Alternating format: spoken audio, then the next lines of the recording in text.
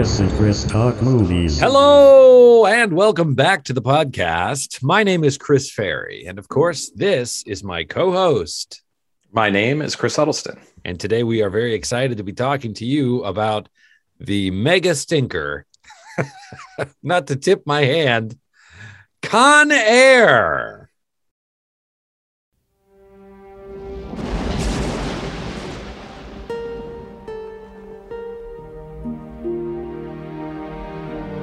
He's a U.S. Ranger.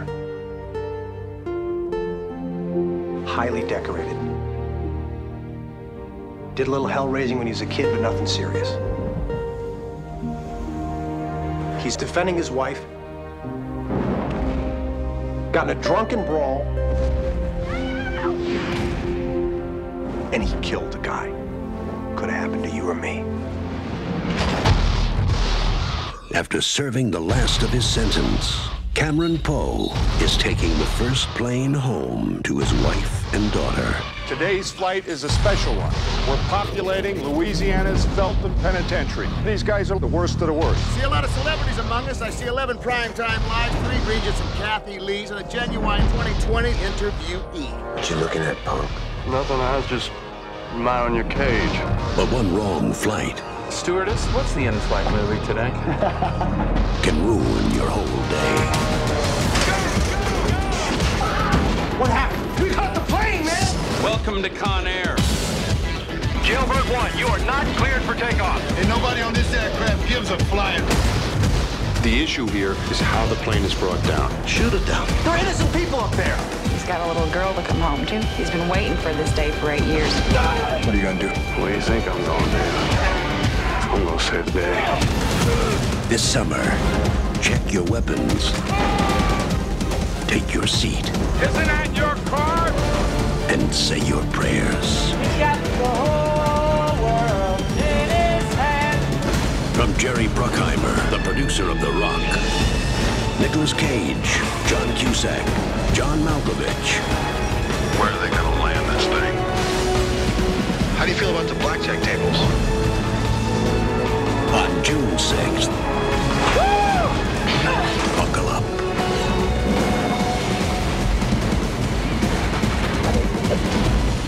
Con Air, directed by Simon West. Thank you, and have a pleasant flight.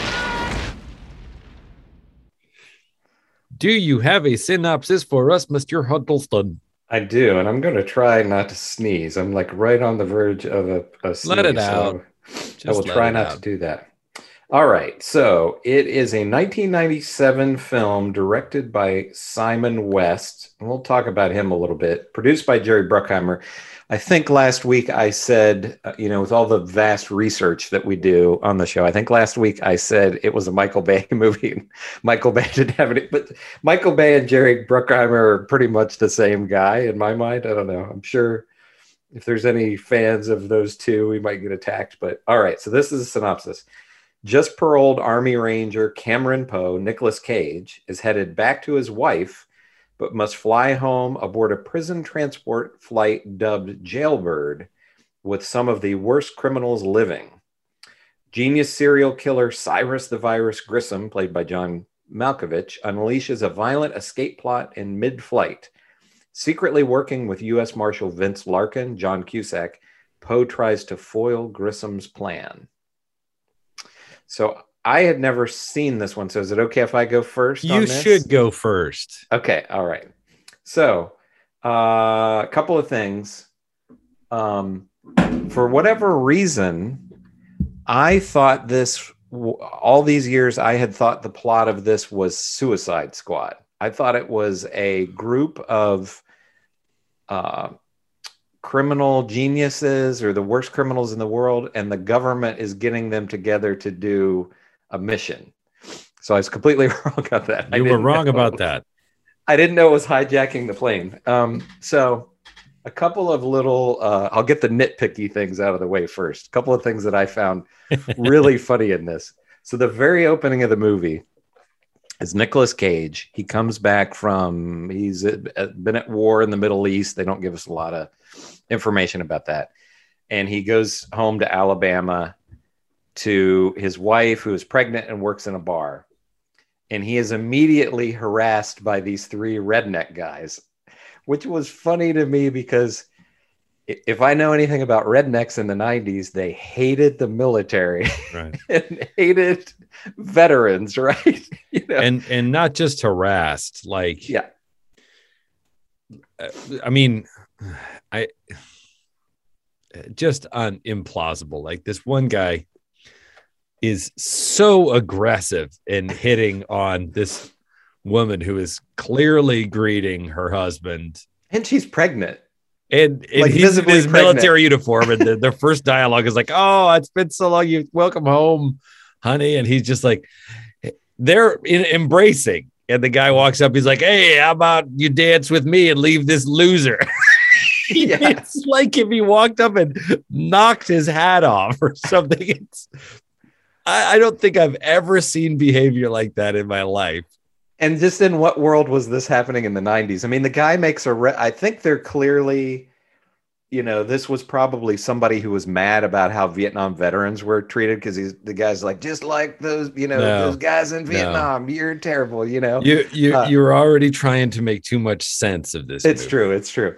But so they immediately harass them, and then when they're leaving the bar, the three rednecks attack Nicolas Cage and his wife. Yes. And with vicious intent. Like, it's pretty clear they intend to kill him and rape her. That's how, I mean, they ostensibly said, you know, I thought we give you a ride home or something like that. But they immediately fan out and surround him. So this is an attack. It's not like, it's also pouring rain, like cats and dogs. So they go out to the car, you know, they sort of huddled under his jacket, running for the car. And these three guys have apparently just been standing out in the rain by a fence near the car, waiting for them to come out. And I'm like, I don't know anybody who does that either. You know, and the funny thing is, when, you know, the guys start harassing them, and it's not like Nicolas Cage is just like, "Hey guys, I just got back. I don't want any trouble." You know, it's not like he is, you know, at all like embarrasses them or beats them up in the bar. He's just like, "Hey, can you just leave us alone?" Yeah. You know? If it wouldn't be too much trouble, would you please stop? Yeah. So then in self-defense, he kills one of the guys, and this was totally implausible to me. So immediately they're at the trial. So three drunk guys attack a war hero and his pregnant wife, after making a big display of doing it inside in a crowded restaurant, 100 witnesses. And the judge is like, "Son, your training in the military makes you a dangerous weapon." When has this ever happened? He has a bad, like, court-appointed lawyer that's like, you just got to cop to it. You know, if you plead non-guilty, they're going to put you away forever. So you just got to plead guilty to it, you know, and they'll sentence you to 4 and you'll be out on parole in a year. And then the judge is like, 10 years.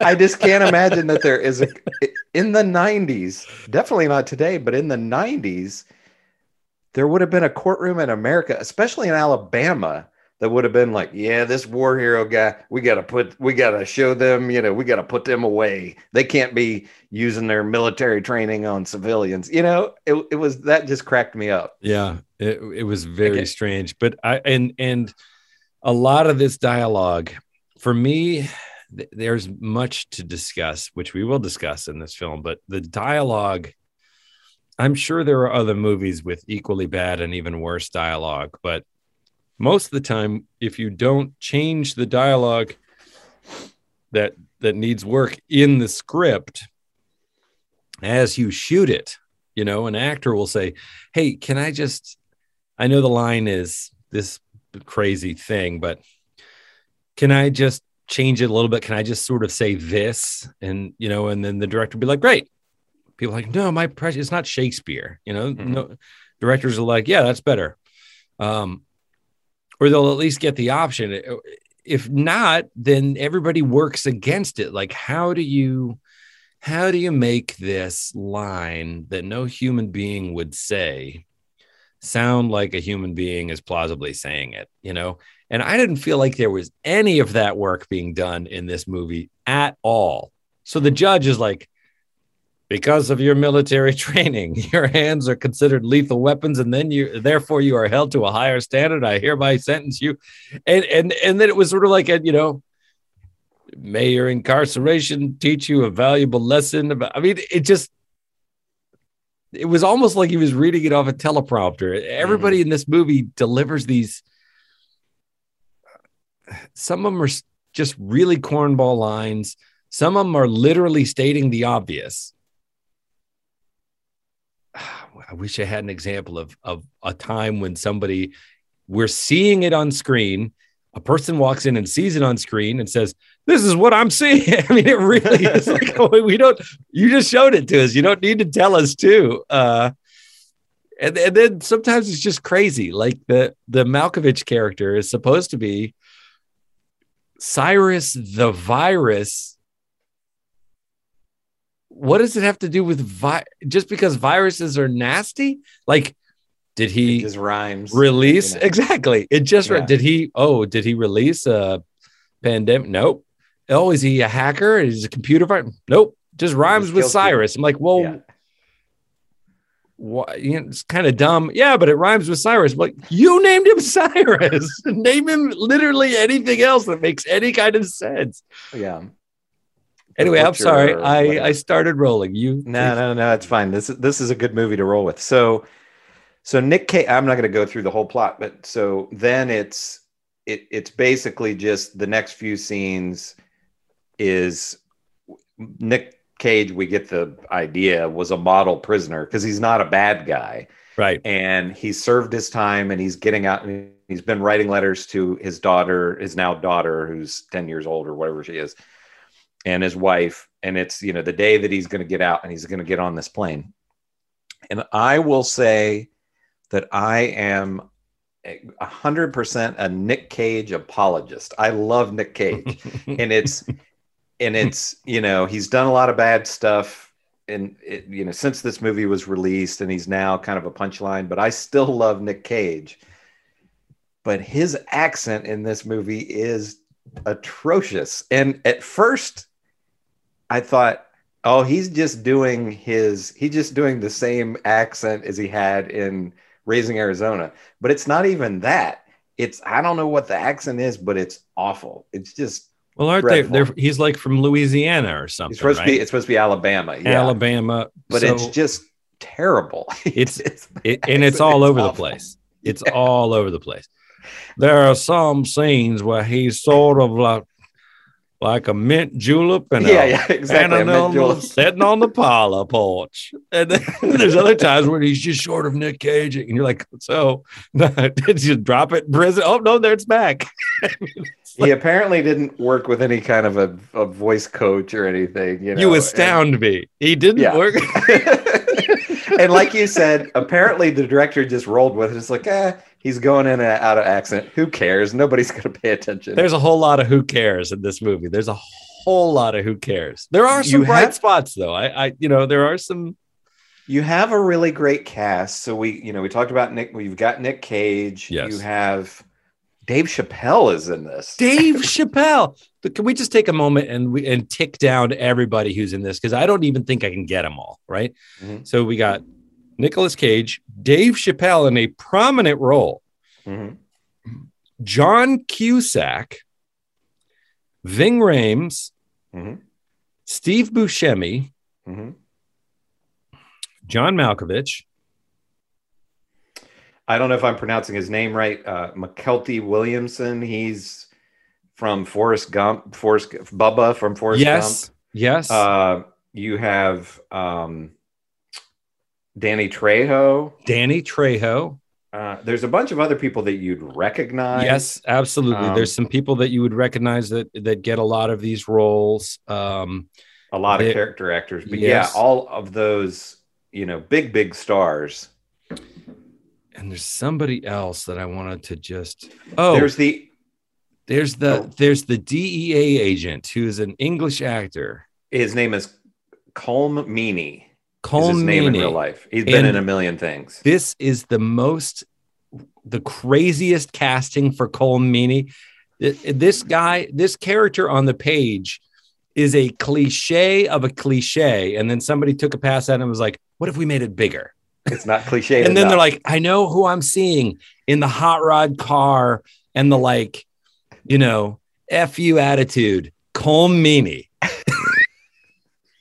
And he's a badass. And he's British. He's a badass. And we know he's a badass because he drives an old Corvette with a personalized license plate, badass, but the S's are Z's. And he backs into, and he wheels in and backs into his parking spot. Right. That's how we know he's a badass. I mean, this guy, this character is like, you know, the walking, talking. He's got the shades. He smuggles a gun. They're putting an agent on the plane, and there's a strict rule against there being a weapon on the plane for pretty obvious reasons. It's transporting these really top tier criminals, like really, truly. First of all, putting them all on the same plane is ludicrous. It's a brilliant idea. You know, you're gonna take somebody who is guilty of all these violent crimes, and there's a big plane. We fit 30 of them in there. We have like 20 Hannibal Lecters, and we're going to put them all on a plane. On a plane with some snakes. Yeah. But this guy goes, this jerk off. I'm going to sneak a gun in your sock while I'm supposedly, you know, chaining you up to look like one of the prisoners. Guess what happens? Right? Cole Meany.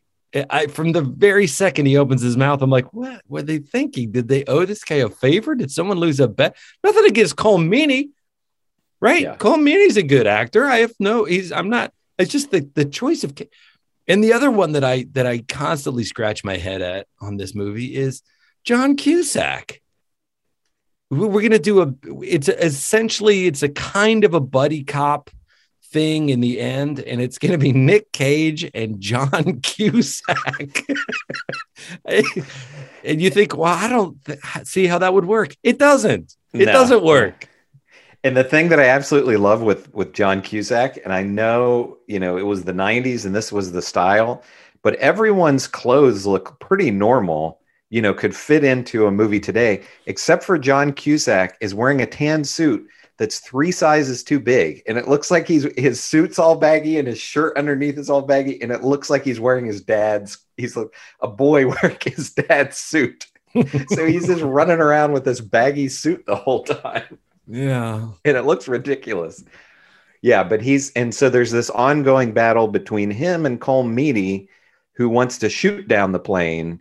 And for whatever reason, John Cusack has to save the plane. I never really, other than there's a couple of innocent people on it. Yeah. I mean, that's as I guess that's the main He's thing. just like, you can't shoot it down. He doesn't want to, yeah. But he's like, you can't take down my plane. Poe, who is essentially a free man and is the only guy up there trying to stop. And then there's some guards that are still alive. Yeah, there's the guards, yeah. You shoot down the plane. Yeah. Plus, yeah, they're criminals and they've done despicable things, but you can't just murder them. Just blow them out of the air. Yeah. So the other thing that I want to just sort of on that topic of casting is John Malkovich.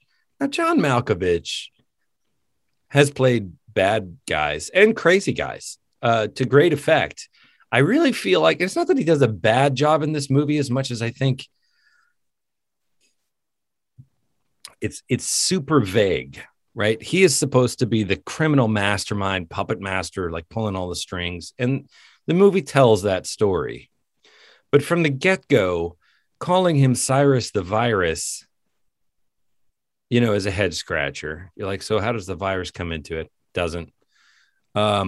He doesn't. I mean, he has a plan that he is unfolding that seems to hinge on landing the plane at an airport and then trusting a South American cartel boss, which is always a good idea. Always trust the cartels because that's going to work out for you. I think popular culture has taught that. Oh yeah, they're trustworthy. Guess what? They don't come through for him.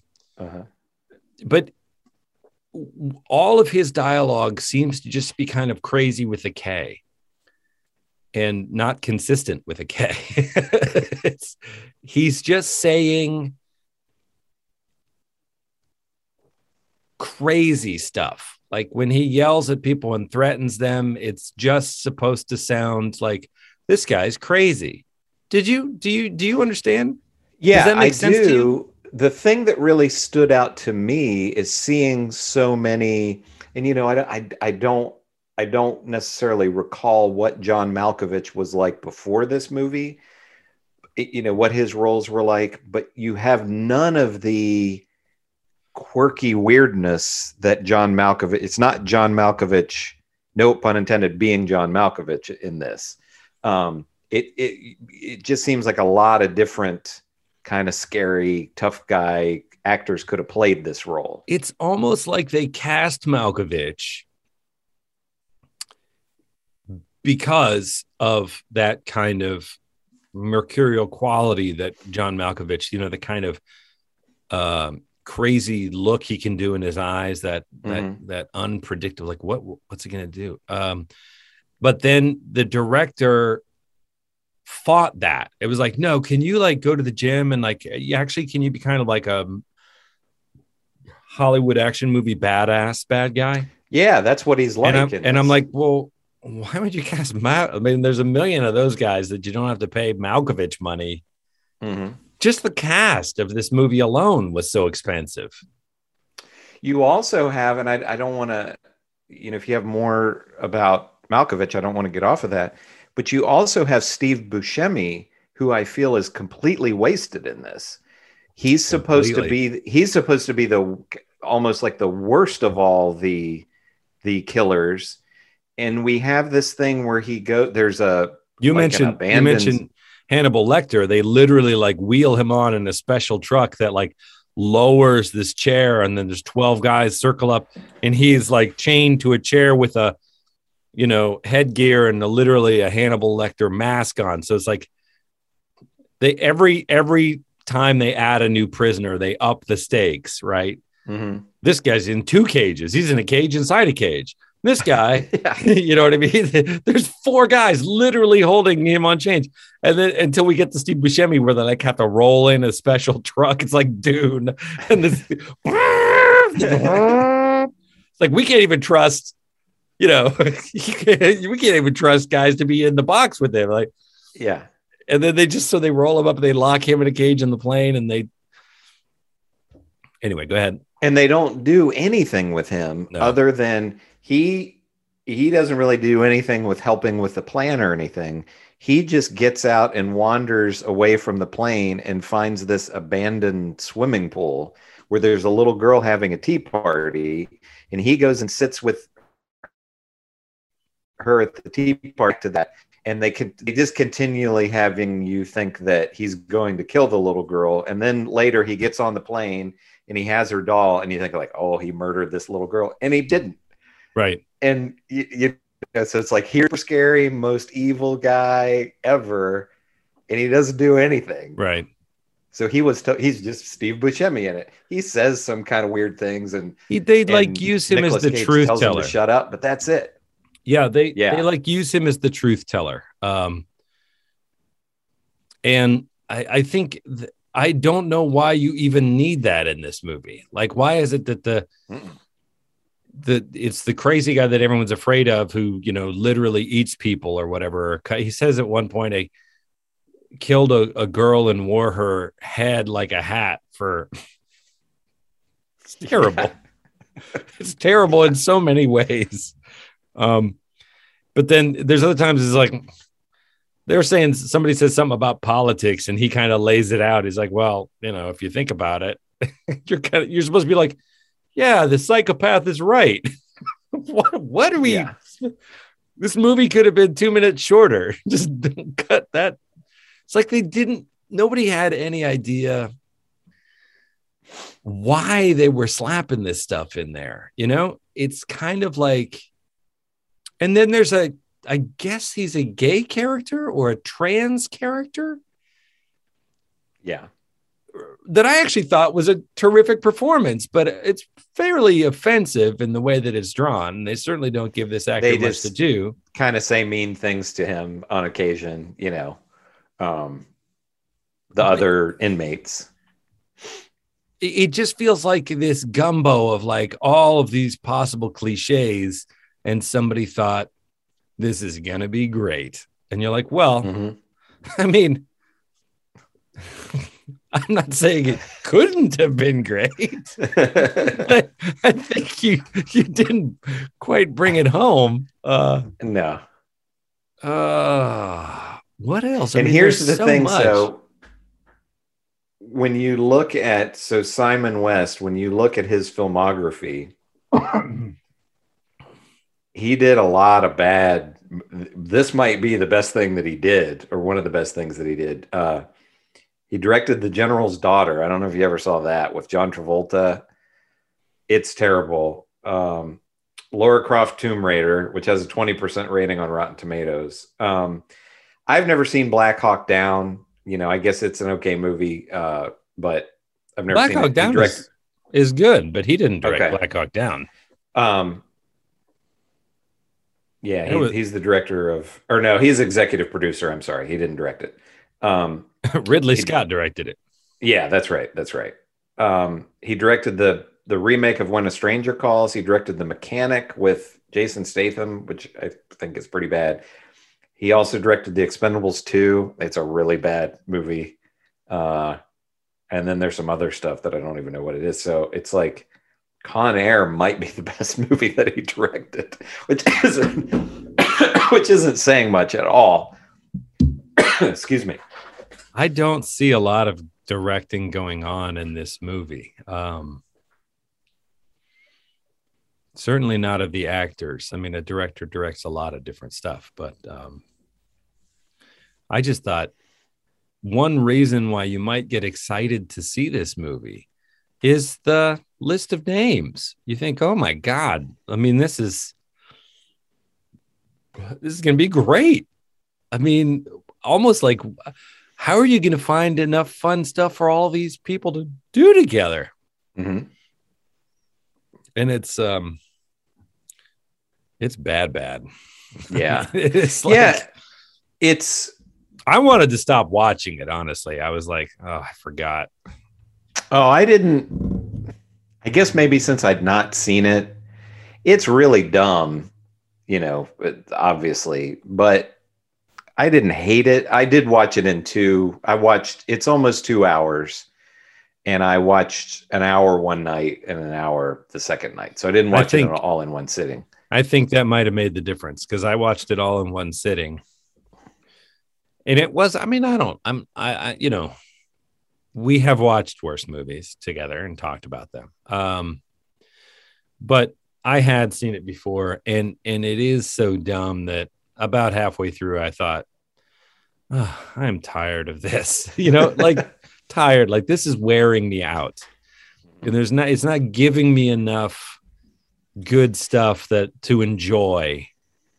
I'm just like being punched by a big dumb dummy, and I just got tired of it about halfway through. But I feel like it, and I brought this up last week, that modern action movies, aside from a few gems here and there, don't do a whole lot for me, because I think this is one of the movies that kind of set the precedent and the model for everything that came after it.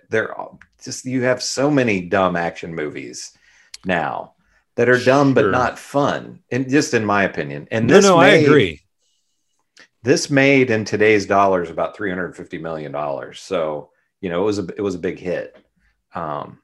So this is just kind of what you think of with action movies now. But I agree that in premise, this spectacle of the big popcorn action movie is dumb, right? Cars leap, things defy physics, often cars and trucks and explosions and physics itself, the human body.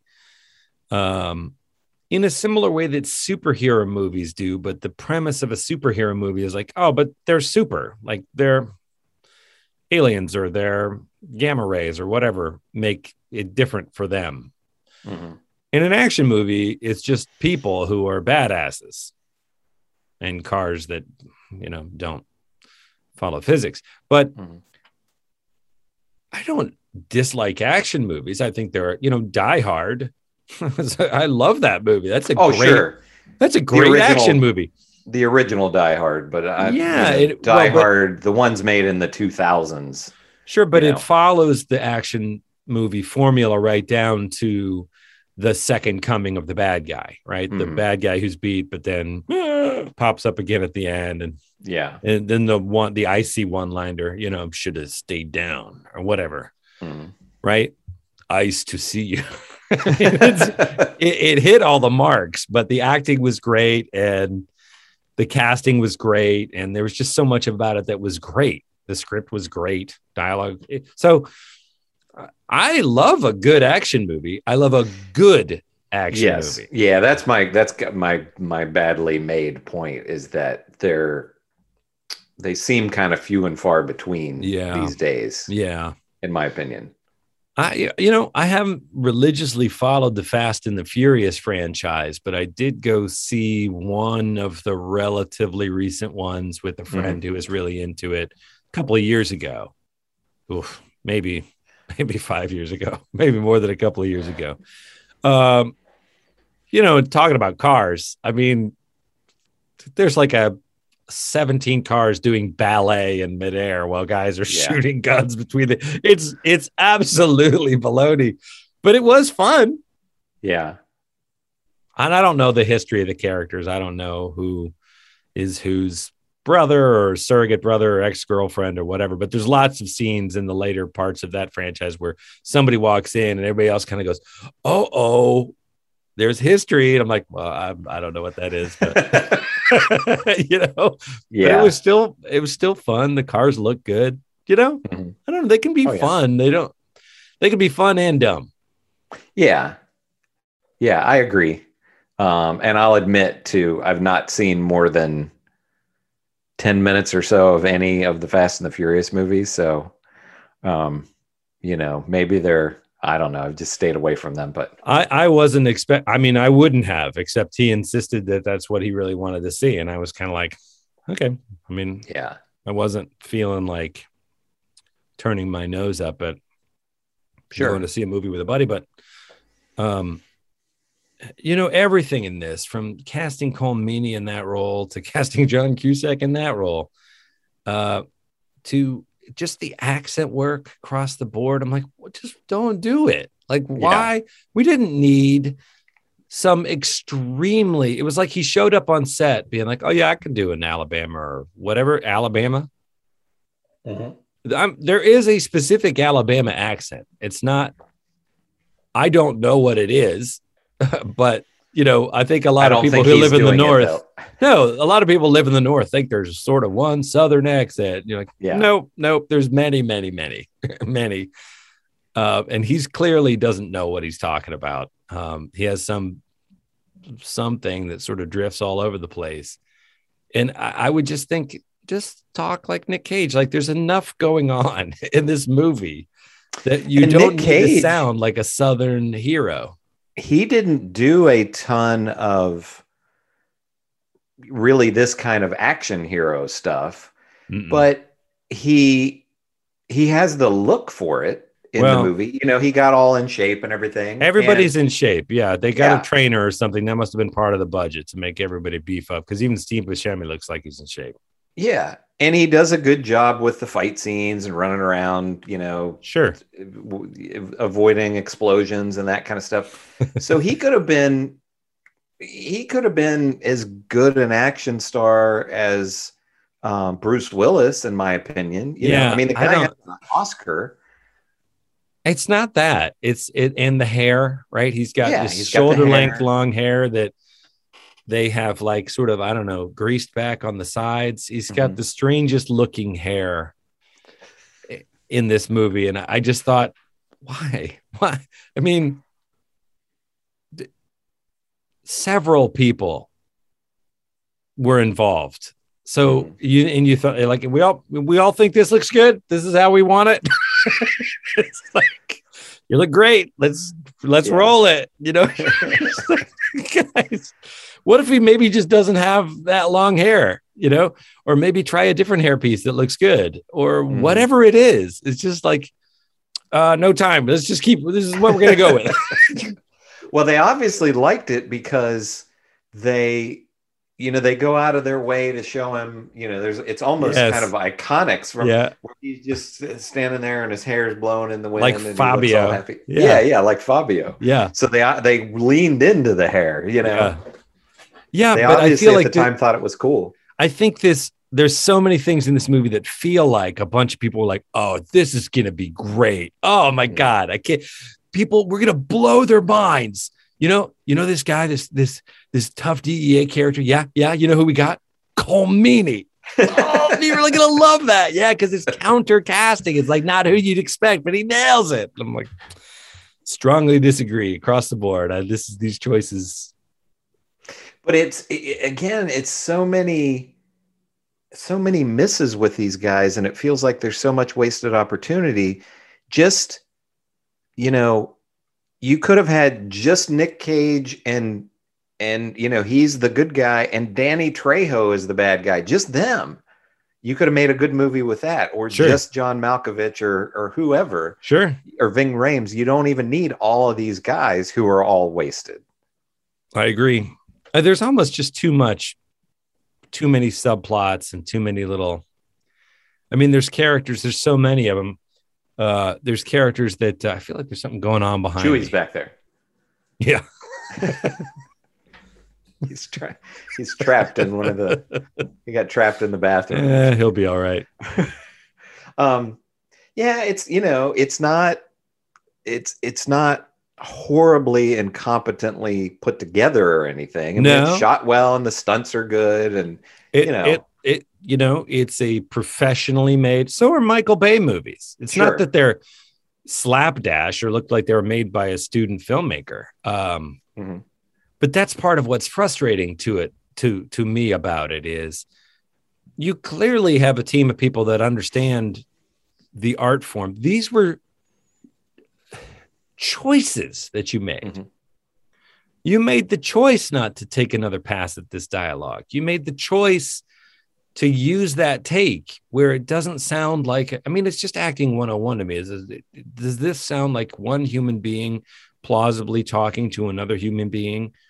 If not, let's at least do another take.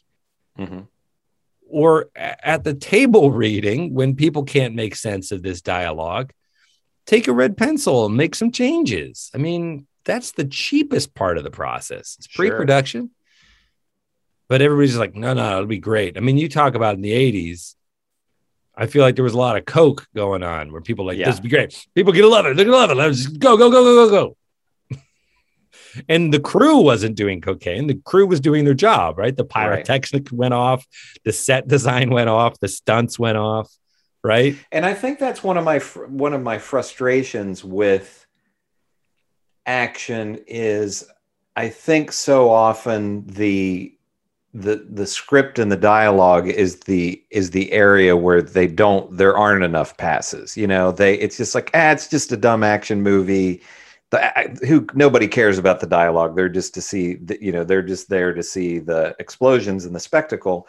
And movies like the original Die Hard disprove that. You brought up Michael Bay, and it's been a long time since I've seen these movies, and I've not seen the newest one, but the first two Bad Boys movies, those are dumb action movies, but as I remember, they're really entertaining and well done. So they can. Dumb action movies can be well done. Martin Lawrence and Will Smith. And they're two great comic comedians, and they have great chemistry. And they're ridiculous and outlandish and all of that, but they're still a lot of fun. It's fun to watch them playing off each other. That's all it takes, really. Nobody's going to buy these things to see Oscar winning, whatever. They just want to have fun. And this movie would have been more fun, except all this other stuff kept taking me out of it. Because I'm just like, like a wasted, like you give Malkovich a zing line and the line doesn't make any sense. Not because he doesn't know how to act, but he's just like, there's a part of me that wanted to hit pause and like have a writer's room appear around me and be like, okay, 10 things that would be funnier than that or better, better than that he said go, and just have people like spit out better lines. And I'm just like, and he's supposed to be this super genius. Right. And other than a couple of times he's like, you guys are too dumb to understand, my plan or whatever. Ving Rhames' character gets a little like 20-second backstory about him being this radical, kind of Black Panther character. And somebody asks him like, why are you following this guy, this white psychopath? Like, and he says, it's just a means to an end. Once we're free and we get out of here, I got my own plan, kind of in an ominous wink. And you think, okay, well, that's as much as this movie requires justification for why these two alpha males, one of them is letting the other one lead. We don't get any of that from Malkovich, and we don't, you know what I mean? Yeah. Anyway, I'm repeating myself, and now I'm just kvetching. But, Con Air, baby. Yeah. So wait, let's talk a little bit about the stuff that we do like, all right? Because there is a scene in it where that zippy blue sports car he tries to keep the plane from taking off at one point. So there's this sort of big chain or rope or something that he sort of has a hook on the end of it. He hooks one end of the plane and loops the other end around something that he thinks isn't going to pull it out of the ground. That's Nick Cage. Nick Cage does this, and the plane's taken off. I think it's Malkovich and Ving Rhames get machine guns and like shoot the post or something. So the post breaks and the plane is untethered. And now it has a tail with a hook on it that's whipping around that catches the undercarriage of the car. So the plane takes off, tailing this little blue sports car. And I thought that's a great shot. Yeah. It doesn't make any sense, but it's the kind of crazy that I thought the whole movie was going for. Yeah. And it just looks great. And there's this plane. It's the Jerks car. And it's real. It's kind of pre-CG, so it was a real car. I just thought, now that is a blockbuster shot, as a plane dragging a car through the air. Yeah. And it's sort of wildly beautiful. And then they crash through the control. We watched the guy's car get trashed, right? Mm-hmm. And he's like, is that your car? And he's like, oh, it couldn't be. I left it at the lot. And we know it's his car. And then it comes crashing down into a literal the license plate. Yeah, and explodes. Down. And that's satisfying. Mm-hmm. And I feel like if the whole movie had achieved that, this would have been one of my favorite movies of all time. Yeah. I feel like it was kind of going for that. And they thought they had made that. And I'm like, I think out of, 35, 40 scenes, you maybe got 2 or 3 that landed with me the way they thought it would have landed. Right. Right. Yeah, I agree. And then I was trying to think of another. Oh, so there's another shot that is terrible, but that I really loved.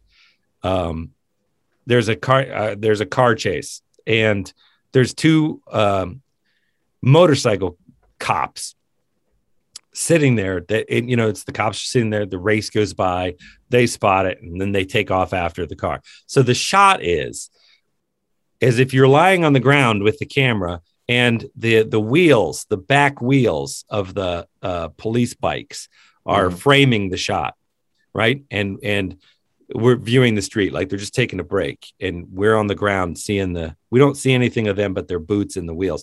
And then vroom, the things drive by at light speed, and a donut. So one of the cops drops a donut, and the donut falls right into frame with a single bite taken out of it, like the Apple logo. And it lands on its edge. So it lands standing up, this perfect, like, cop only got one bite of his donut. He dropped what he's doing there, like Ponch and John take off into the frame after the thing. And I thought, that is terrible. And I love that. Yeah. That is just that. I think that is another single shot that the whole movie was trying to be that shot of baloney artwork, where it's just like it's an homage to the genre and to Hollywood in general and the implausibility of it all, but also this kind of bubblegum art piece that it's like a donut falls into frame. Mm-hmm. You know, the cop's boots leave frame as the bike's kicking and the tires squeal out in pursuit of the, and you're just like, yeah, that's what this whole movie was trying to be. But yeah, it really didn't land except for a couple of places. I feel like there was a third one I liked their Dave Chappelle misses the plane at one point when it takes off. And so they find him later, you know, he has crawled up in the landing gear and gotten on the plane and died. And so they find out because they can't get the landing gear to come up. And so Nick Cage goes down, you know, they tell him he's got to go under there. I think Ving Rhames tells him that. And he finds Dave Chappelle's body and pushes him out, and he drops and lands on a car. Well, why does he do that though? He writes a message. He writes Dave a message Chappelle's to white John T-shirt, Cusack. Yeah, to let them know that the plane is off course. So he is like in Die Hard. He's an inside man that they don't know is in there working against them. So he pushes the body out of the plane as a message, and there is this. It's a sequence. It's not a single shot. It's a sequence of Dave Chappelle's lifeless body sort of falling through the air. It's funny. It's macabre. It's beautiful, right? And there's this kind of couple, New York couple. It can't be New York, right? It's got to, because they're in the Southwest. I think it's in the middle of the country somewhere. But it feels like a New York couple on New York streets, sort of bickering in the car, not bickering, but just being like, I don't know, what do you want me to go? I can't, but there's no parking. I can't, you know, so they're just having this domestic and kind of older man and woman, and he lands on their windshield. And, you know, there's this moment of them being like, what the hell just happened? But the sequence of him falling through the sky as he goes through the different stratosphere, and we see what's going to happen. Like, why are we introducing this couple in the car? He's going to land on it, but they draw it out into this, like, now he's falling through the clouds and we see the top of the skyscrapers. Oh, now he's, you know, and that's pretty well done, you know? Yeah. And and there's a poetry to it. Yeah. That seems missing from all I wonder if they had one second unit person directing these three things that is like, maybe, yeah, he was Charlie's in charge of those three scenes. Charlie like nailed it. Oh, I finally get my chance to stand out, you know. And you know, you have Dave Chappelle, and so it's 1997, so this would have been before a Chappelle show and all of that. So he was just a stand-up comedian, you know, just a stand-up comedian, I say. But maybe they didn't know what they had, but you know, he gets a couple of okay lines, but you know, here you have this super funny guy, and he doesn't get much to do. You know, he doesn't get much to do, but I think he does what he can in between the lines. Like, yeah, the lines they give him are as stupid and wooden as everybody else's lines, but he finds lots of little irreverent ways to fill his personality, to flesh it out with his personality. Yeah, there's and there's a lot of racist stuff going back left and right across. It's just part of the convicts. They're not PC. Yeah. Fine. He's sitting next to a big Native American prisoner that we learn he is going to light on fire. Yeah. Not because he has anything against this guy in particular. It's just that it's part of the plan. It's happens to be, light the guy next to you on fire. So he's bantering with the guy who's not giving him anything back, just sort of staring out the window. And, you know, there's at one point he says, someone like, oh, you know, you don't talk to him. He's making fun of him in lots of little nonverbal ways in between his lines. And I thought, you know, if you got all of these great performers to just spackle in the big gaps with, just make pick a choice, any choice. Let that be your character. I mean, Dave Chappelle is just kind of Dave Chappelling. You know, he's not. But you could be like, okay, everybody just tape this together with some like color, a little ad-libbing maybe, or just, you know. Exactly, flourish. With the cast that you have, and you've talked about this before in previous movies, I don't really remember specifically which one, but it doesn't appear that a lot of this happened, or maybe, you know, this was left on the cutting room floor or whatever, where you do, you know, 3 takes or whatever of the scripted dialogue, and then you do 3 or is there just like, Dave, just ad libs, say whatever you want, you know, and and John Malkovich and all these other guys, Ving Rhames, and you would have almost been certain to get some better dialogue than what you actually have. Yeah. That apparently was on the page. Yeah. You know? Yeah, I agree. Woulda, coulda, shoulda. Yeah. This is another one that it'll get remade someday. So, you know. Maybe. I don't know. I mean, maybe. I don't know. So what do you think? What's your rating on this?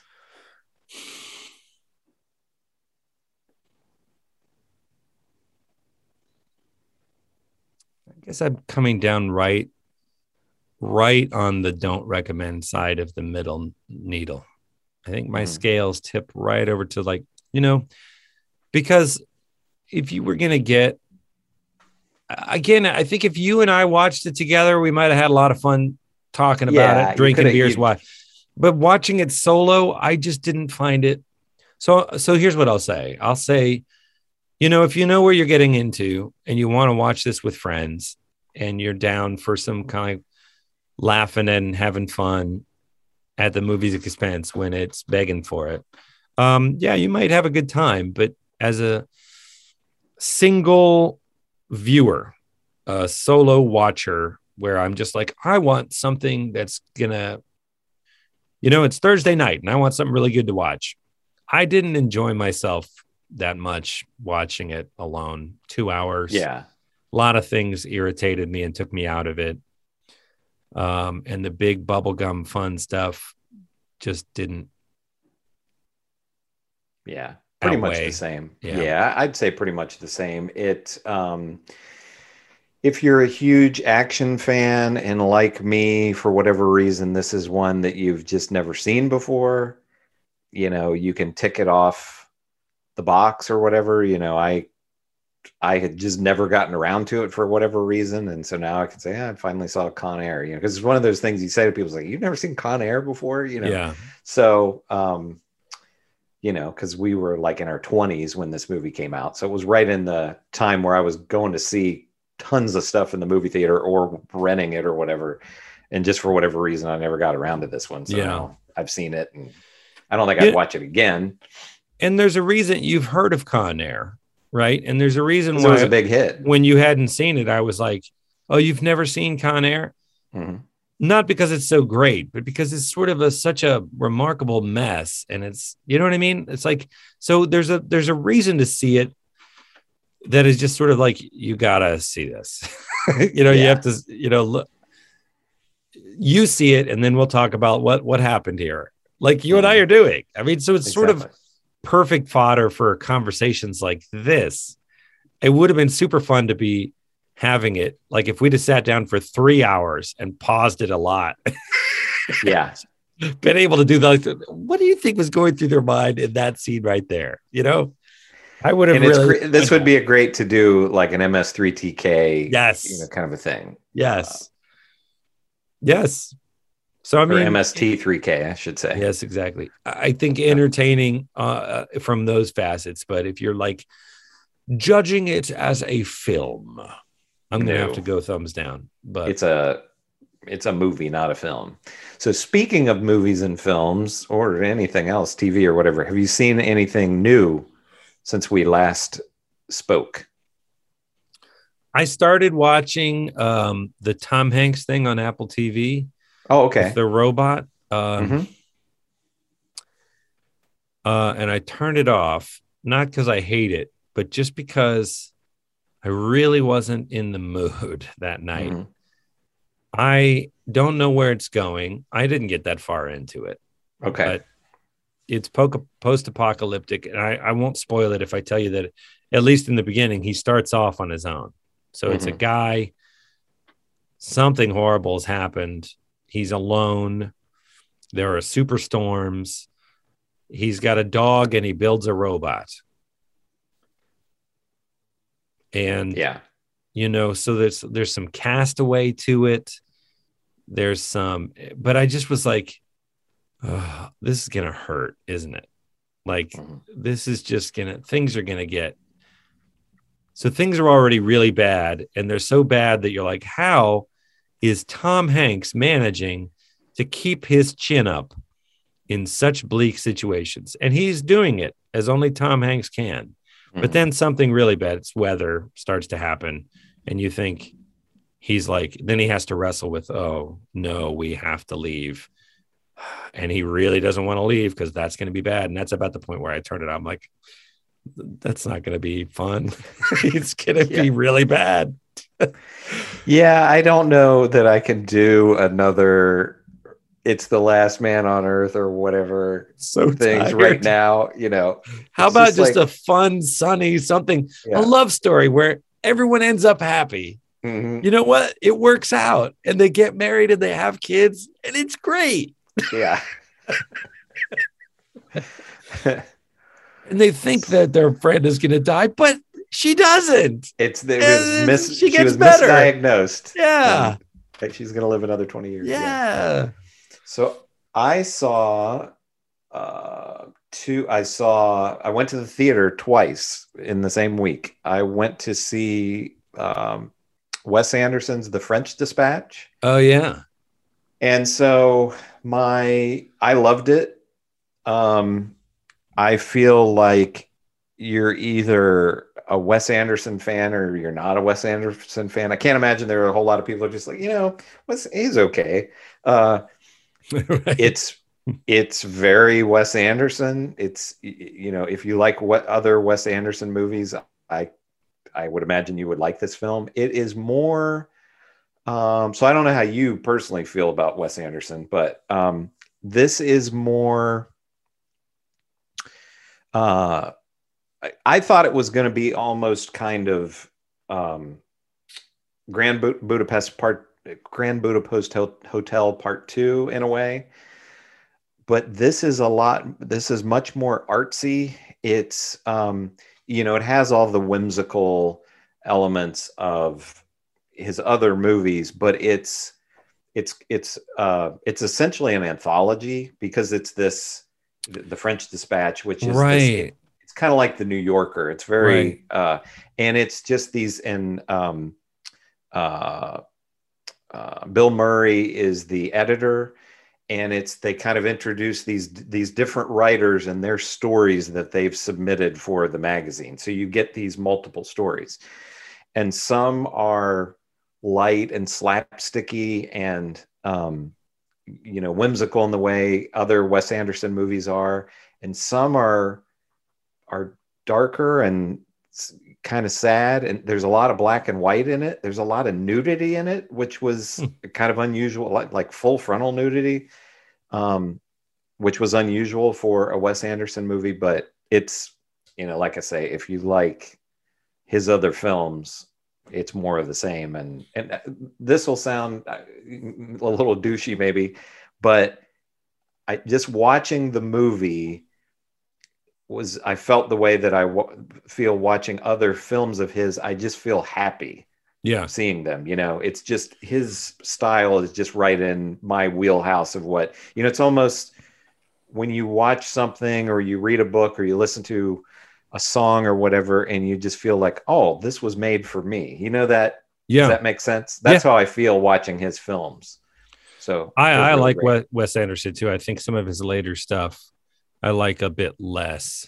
The Royal Tenenbaums I really liked, and all the earlier stuff. I didn't. The one on the train where the brothers take the train. The Darjeeling Limited. Yeah, that didn't do it for me so much. And while I felt the same way. Yeah. The Grand Budapest Hotel, I loved parts of it. But I mean, you know, I love the Coen brothers, and they're not all my favorite Coen brothers movie. I really connect with some of it more than others.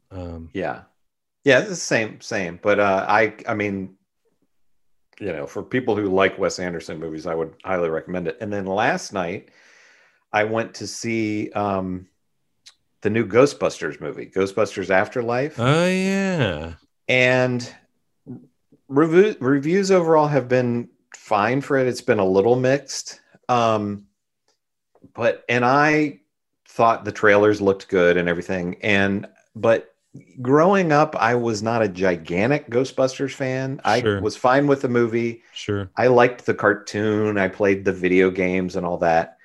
So I was always fine with them. Yeah, there was a Commodore 64 game that I remember playing, and I don't know, there were probably other ones, but anyway, I never disliked Ghostbusters, but there were other franchises that I was more into. But I really loved this one. It's the direction, it's much more like a Spielberg.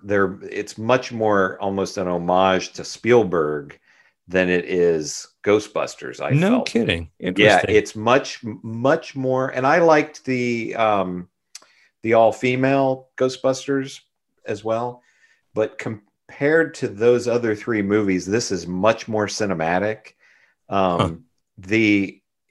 felt it was well written. The acting is good, and the girl who plays, so it's Egon's granddaughter, and she is fantastic. And we've talked about this many times on the show. Kid actors are often not great. Yeah, it's a challenge. She's playing 12, but I guess she's 14 or 15. And the other kids in it are excellent as well. So I really, really liked it. I thought it was great.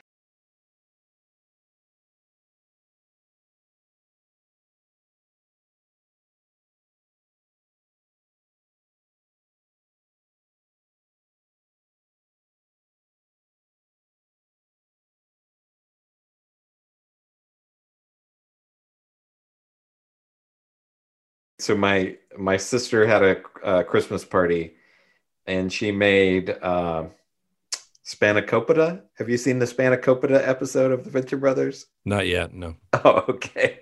Because nobody else, I was like, oh, spanakopita. Nobody got it. Understood the reference. But so when you get to that episode, I will let you know. Yeah, let me know. All right. So what are we doing for next time?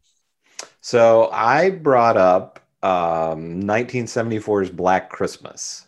Okay. I never heard of it. Okay. So let's do that. 'Tis the season. Yeah. Chris and Chris Talk Movies at gmail.com. Give us a shout. If you're watching us on YouTube, subscribe. Leave us a comment. If you're listening to us on a podcast, thank you so much for listening. Thank you. And we're going to watch Black Christmas, 1973, you said? 74, yeah. 74? There's at least one. There might be two. I think there's two remakes, so avoid the remakes. But yeah. We're going for the original. The OG. Okay, great. And Con Air. Wow.